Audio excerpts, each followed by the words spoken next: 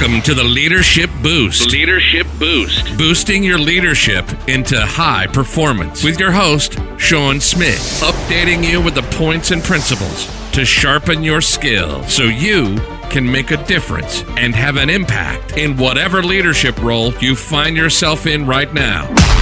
Forget the fluff and get the stuff with Sean. Good morning and welcome to the Sunday Boost with your host Sean Smith on the Leadership Boost podcast. Hey, some time back I sat with a leadership team and they expressed this absolute desire to change the environment they're in, to change what they're facing. We just don't know what the change is, but we want change. We know there's another level that we need to go to. Change is imminent, change is inevitable, change is required. Needless to say, they asked me to come and help them with their change. So I said, let's do this. And I began to institute change. The problem with change always is, it always comes back to me. I've got to change. I've got to change before others can change. If we're not prepared to change, we'll never change anything out there. The problem with change is that our mindset needs to change. So somebody said this. The only problem with saying and assuming that God's always on your side is that we're not prepared to change our minds. God never changes his. So where are we when it comes to change? We need to change to actually to progress and to see things change. I sit with so many leaders who complain about people, complain about their situation, complain about what people are doing, complain because they're not moving forward, complaining because it's not the ideal, complaining, just about the environment, the world, the situation, complaining about it. But complaining never changes anything. I woke up with this morning as I lay in bed and I was just thinking through on things. I thought about, this thought came to me: you cannot change what you avoid. You cannot change what you avoid. So I want to double down onto another area and say, you know what, is that if we are not happy with the situation, we need to change it. My youngest son, Jesse, one day, we were driving home after swimming. It was quite late already. It must have been about 9:30 or so, 9:30 in the evening. And we were just chatting. We always used to just chat on the way home. This is going back, goodness me, must have been 5 years ago. And I said to him, what really challenges my heart or disturbs my heart is what kind of world, what kind of environment, what kind of ethical, moral, principle kind of world are my grandchildren going to grow up in, my granddaughters? What kind of world are they going to grow up in? I'm 58. I've seen so many changes in 58 years. What are they going to see? And it's changing so fast now. What are my grandchildren going to see? And he turned to me and he said, Dad, if you think the world needs to change, then you need to change it. And that was from 5 years ago. He was 15 years old. That is quite a challenge. That's quite an insight. That's quite a mature outlook to it. And I was challenged in that. So where do I begin? What do I start with? Start with the little things. Start with my story. Start with my message. Start getting my message out. I want to say to you is that you cannot change what you avoid. Viktor Frankl said, when you are no longer able to change a situation, when we are no longer able to change a situation, we are challenged to change ourselves.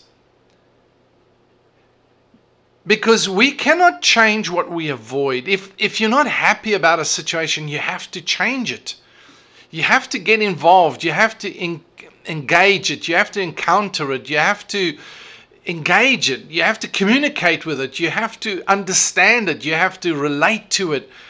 Not become like it, but relate to it. It has to be something that you can connect to, and they can connect to, it can connect to you.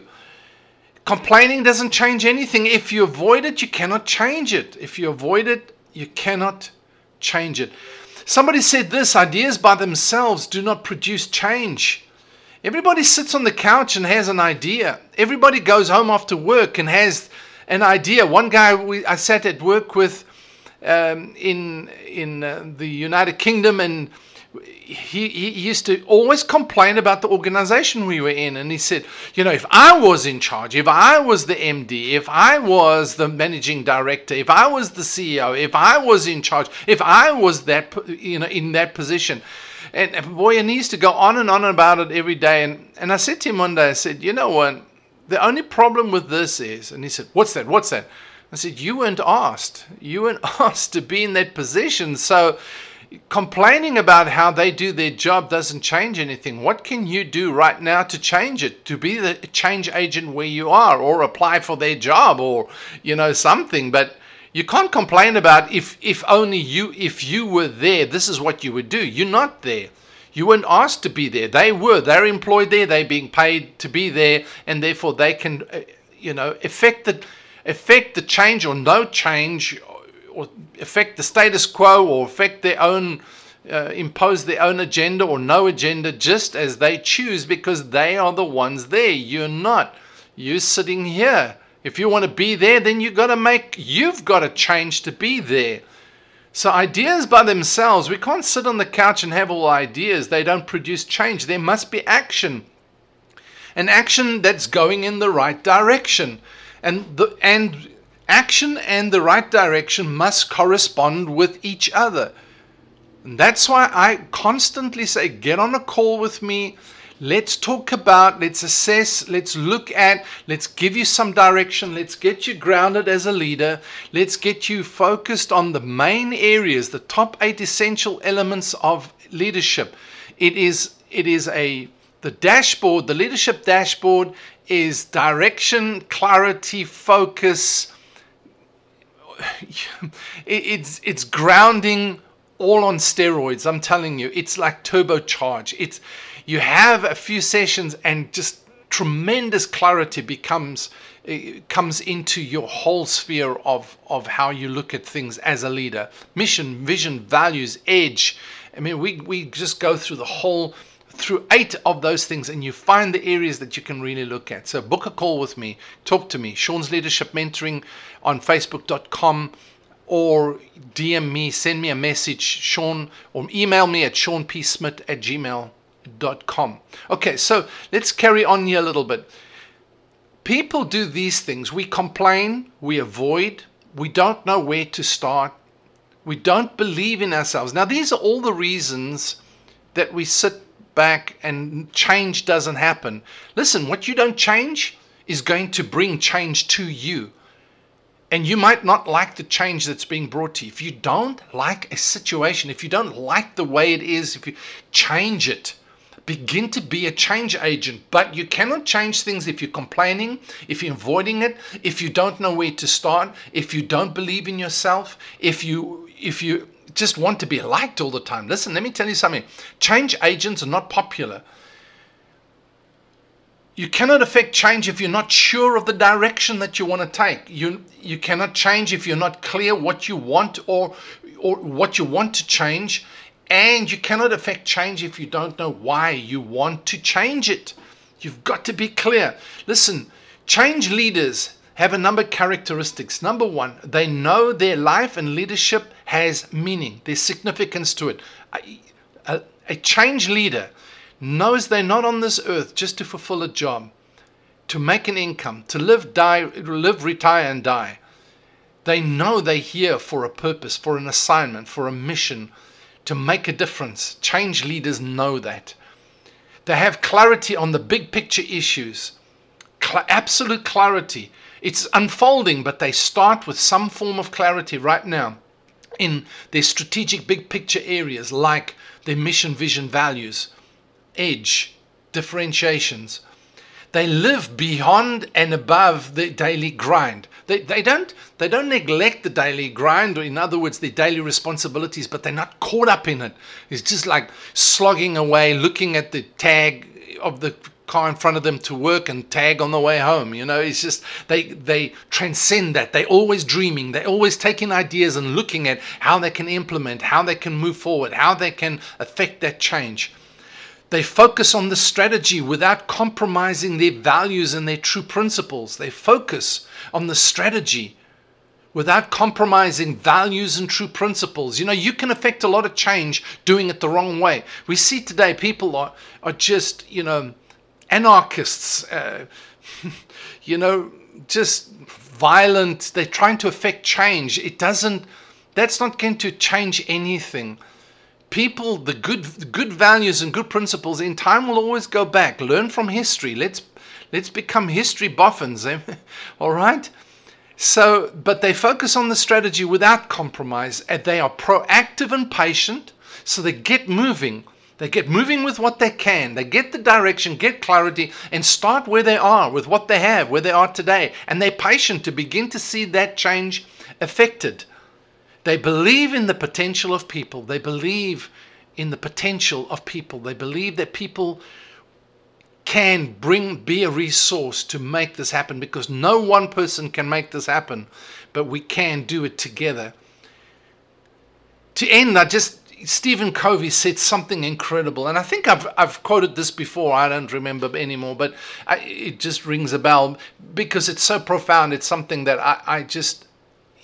this kind of statement that Stephen Covey made just affected my life tremendously. He said, "I am personally convinced that one person can be a change catalyst, a transformer in any situation, any organization.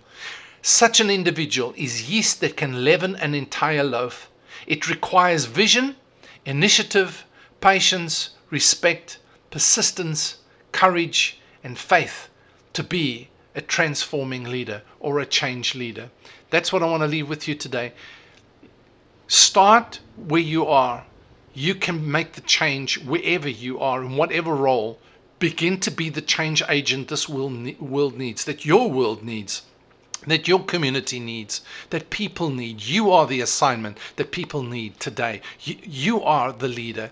So as we boosting into the new week, this is what I want you to think about. Are you the change leader that you need to be? Are you complaining? Are you avoiding? Are you abdicating? Or are you actually stepping in and saying, I am the change leader. I'm going to begin to move in the right direction. Hop on a call with me. Let's start the process with just getting clarity, with just getting the idea. Let's get the idea on paper. Let's begin to see that thing moving forward. Whether it's you as your company, whether it's your organization, whether it's in your leadership, in your team, whatever it is, is that I too am convinced that you as one person can be the change catalyst in any situation, in any organization.